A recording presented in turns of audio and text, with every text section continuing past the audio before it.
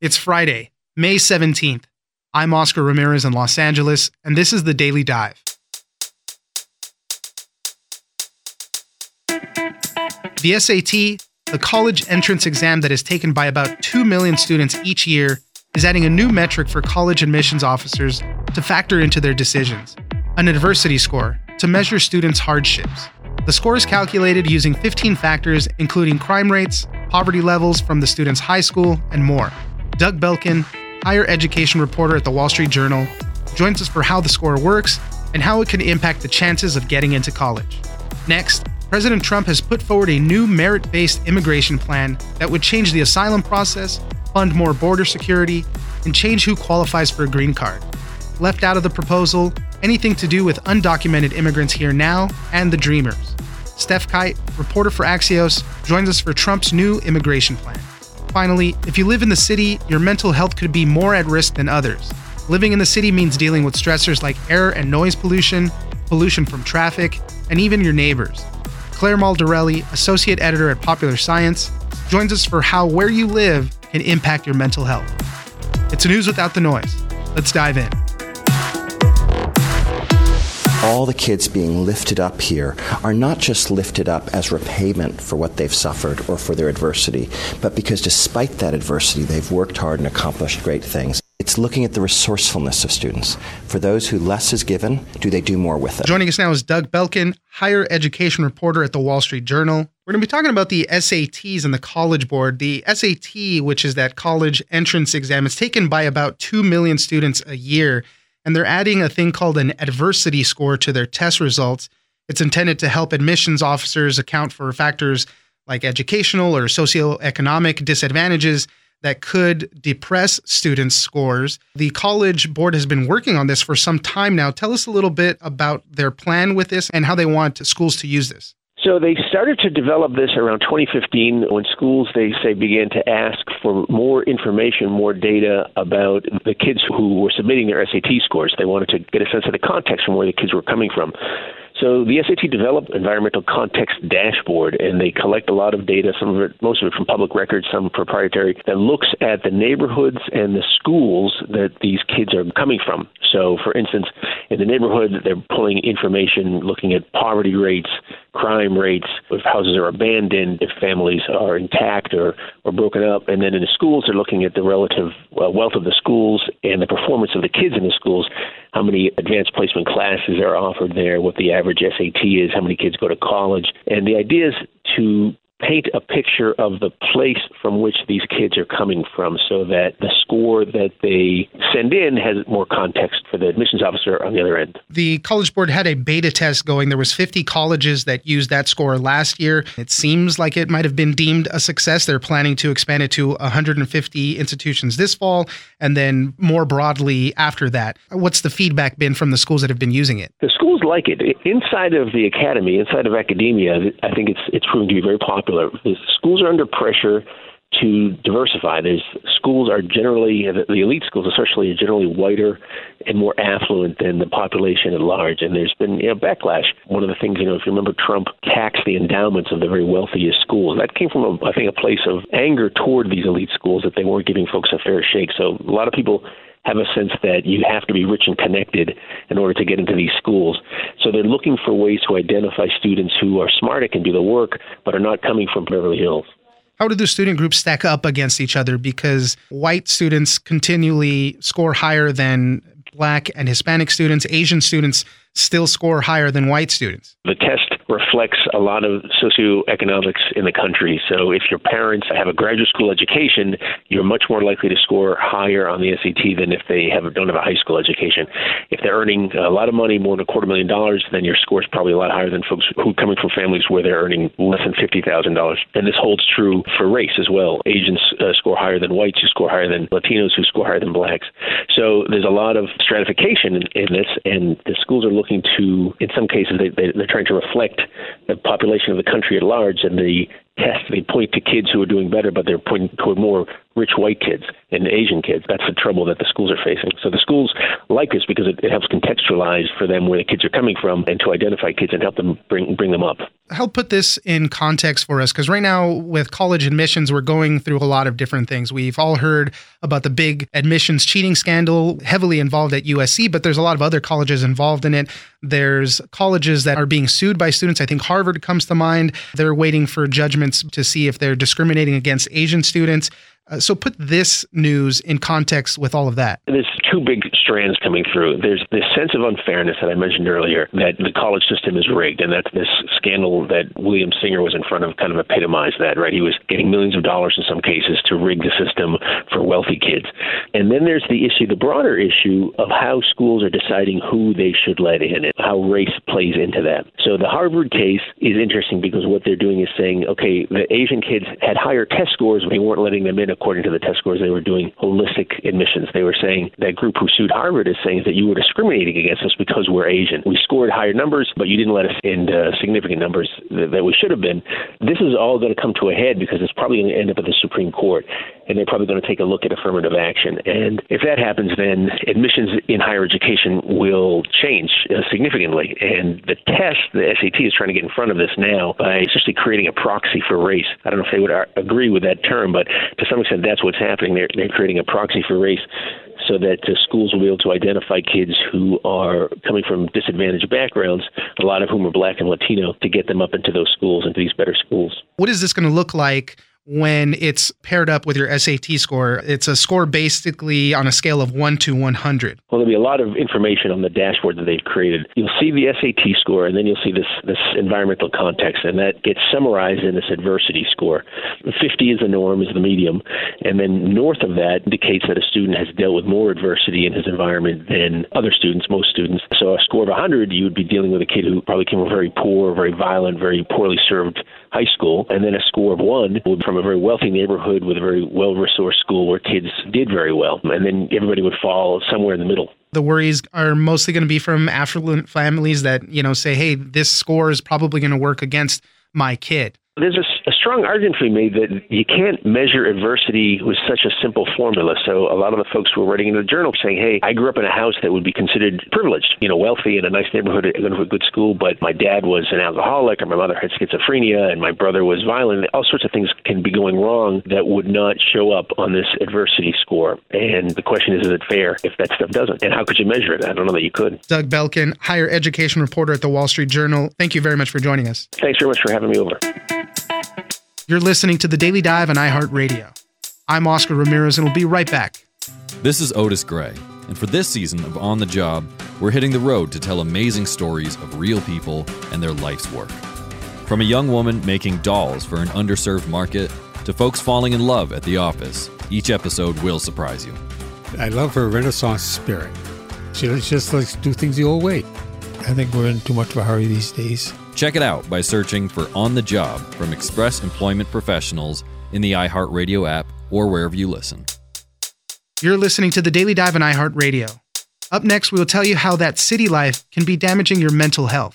But first, President Trump has put forward a new immigration plan with some big changes. We'll tell you what you need to know. Our proposal is pro-American, pro-immigrant, and pro-worker. We cherish the open door that we want to create for our country, but a big proportion of those immigrants must come in through merit and skill. Joining us now is Steph Kite, reporter for Axios. The president has announced an immigration proposal that would dramatically reshape the legal immigration system here in the United States. The plan did not really address the illegal immigration population at all or dreamers in what he put forward. But basically, what he wants to do is change this to kind of a merit-based system and change how people get in the country. Right now, people sponsor other family members to get in the country and get their green cards. He wants to change all of that. So the president was in the Rose Garden. He gave a speech about what was going on. Tell us a little bit about that, Steph. The key thing about this plan that the White House is rolling out is that it would really change the way we think about immigration. As you said, around 2/3 of visa green cards are given to people who have family members in the U.S. rather than employment-based visas. And what this plan says that we should do is change that up and make it so that a little bit more than half of the green cards issued would go to people who are coming to the U.S. for jobs, who have high levels of education, who have been given good job offers in the U.S., and would limit the number of people coming in on these family-based visas. It also deals with border security as well. And what's interesting about what we heard the president talk about is that he really is talking about legal immigration in a positive sense. And I think for the most part, most people would associate the president as being anti-immigrant. And this is something that the White House is really trying to work against. They're trying to show that the president isn't anti-immigrant, but he's pro-legal immigration and anti-illegal immigration. I think that really came through in his speech. Just to put a few more numbers on it, what you were describing, right now it's 12% skill-based, 66% ties to family members, and 22% humanitarian. So they want to change that to people being admitted with 57% skill-based, 33% family-based, and 10% humanitarian. Specifically on the asylum front, because that's what we're dealing with the most right now at the border, how would he change those rules? We don't have a ton of the specifics of how exactly the asylum process would be impacted. We do know that they want to change the process and make it quicker. They want to make it easier for people who are able to come to the U.S. under our asylum laws to get their case cleared, to go through the process quicker than it is right now, and to make it easier for immigration officials to then deport people who would not qualify for asylum. And this is something the administration has been talking a lot about. They have often expressed their frustrations with the way the asylum process works. And even currently at the U.S. border, we have many families from Central American nations being simply let go because we don't have places to keep them while they wait for their asylum claims or for their credible fear testing. This has created just an overflow at the border. There is a surge of migrants, and because the asylum process takes so long, it just adds to the backlog there. Notably absent in this plan is anything to do with handling the illegal immigrants currently in the country and the so-called dreamers and DACA. That was absent from the plan. Why did they make a decision not to include any of that in there? Some senior administration officials told reporters that DACA would not be included and that there are different elements they wanted to address throughout the next several years, that there are multiple other ways to approach immigration. There's the legal side, there's the undocumented side, there's temporary work visas, there's border security. And they really wanted to focus on legal immigration and border security. And part of the reason for that is those are issues that tend to have slightly more bipartisan agreements. Still not full bipartisan agreement on a lot of these issues, but they're more likely to have more agreement than something like what to do with the undocumented population in the U.S. And so for that reason, they did not touch the undocumented population. They did not touch dreamers. Let's talk about this immigration plan in broader terms. We know that Jared Kushner is the main guy behind this. He's been working on this for months. What do we know about how he's been crafting this plan? The White House really wants a policy, a plan that unites Republicans, that gives Republicans something that they can point to and say, this is what we want, rather than saying this is what we don't want.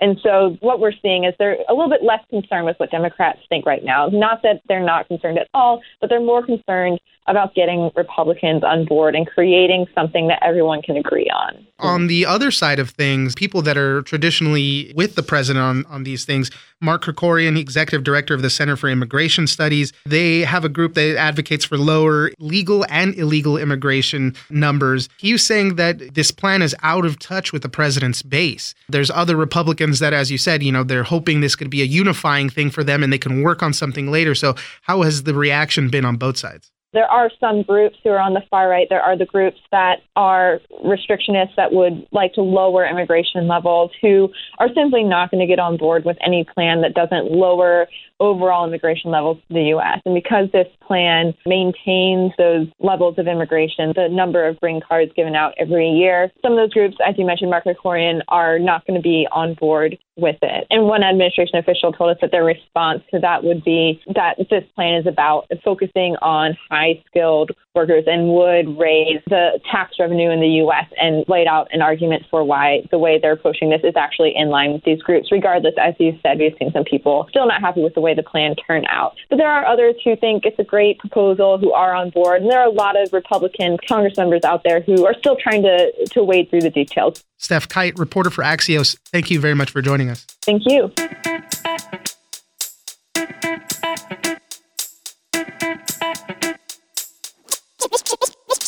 One of the areas, obviously, that they looked at was air pollution. What they found was that just having poor air quality all the time, over time, will trigger various mechanisms in our health. Joining us now is Claire Maldarelli, Associate Editor at Popular Science. We've known for a long time that the environments that we live and work in can impact our physical health, and we can be harmed by a lot of things, whether we realize it or not, things that we're being exposed to constantly.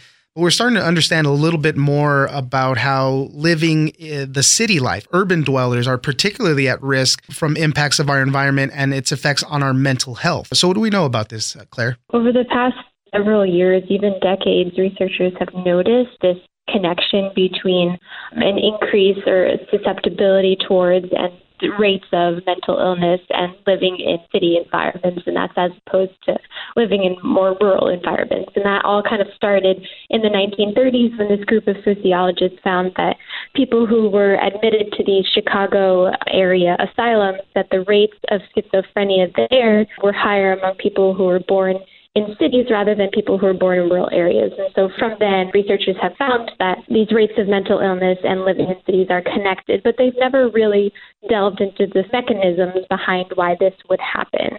And so recently, a group of researchers did a look back into all of the research that had been done and tried to find and make these connections and find these mechanisms. So that's the premise of where they're at in the research. And a lot of it, yes, has been on air pollution and things like that, but I think it kind of points at where we can go to next in the research as well. The numbers get interesting too, because more than half of the world's population already live in cities. That number's supposed to be rising up to nearly 70% by 2050. So they say that city dwellers right now face a nearly 40% higher risk of depression, 28% higher chance of anxiety, and double the risk of schizophrenia than people living in rural areas. As you mentioned, a lot of what they focused on was in the area of air pollution and depression. So what are we learning about those two things? The city dwellers in general are just kind of like an interesting case, as we noted in the piece, because people who live in cities do tend to have better access to healthcare and also higher education than,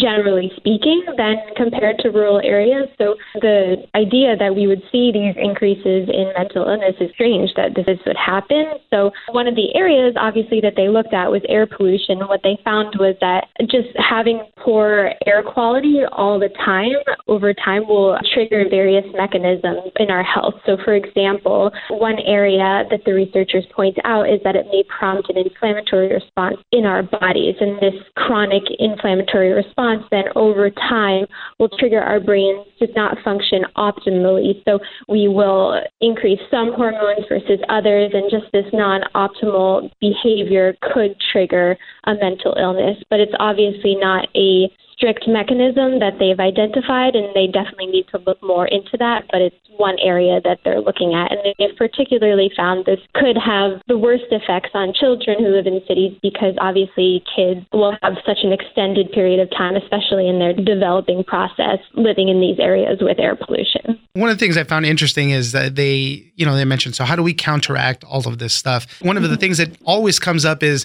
nature. You got to get out more. You got to mix it up. You got to go for your walks and get exercise, things like that.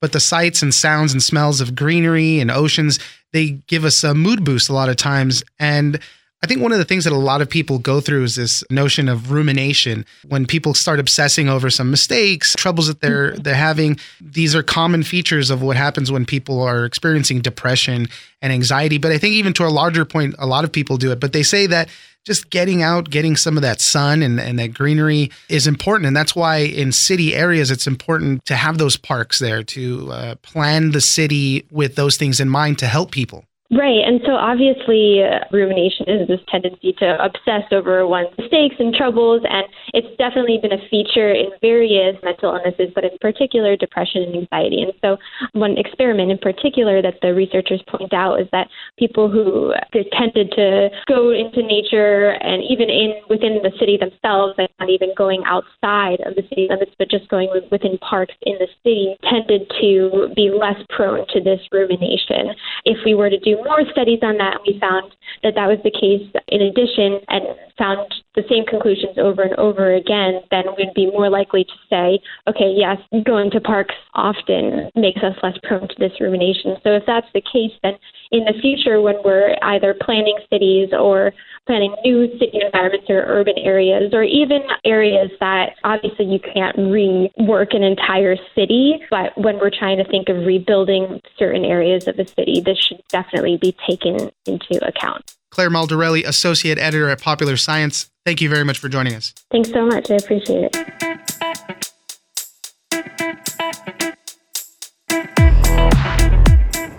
That's it for today. Join us on social media at Daily Dive Pod on Twitter and Daily Dive Podcast on Facebook. Leave us a comment, give us a rating, and tell us the stories that you're interested in. Follow us on iHeartRadio or subscribe wherever you get your podcasts. The Daily Dive is produced by Miranda Moreno and engineered by Tony Sorrentino. I'm Oscar Ramirez, and this was your Daily Dive.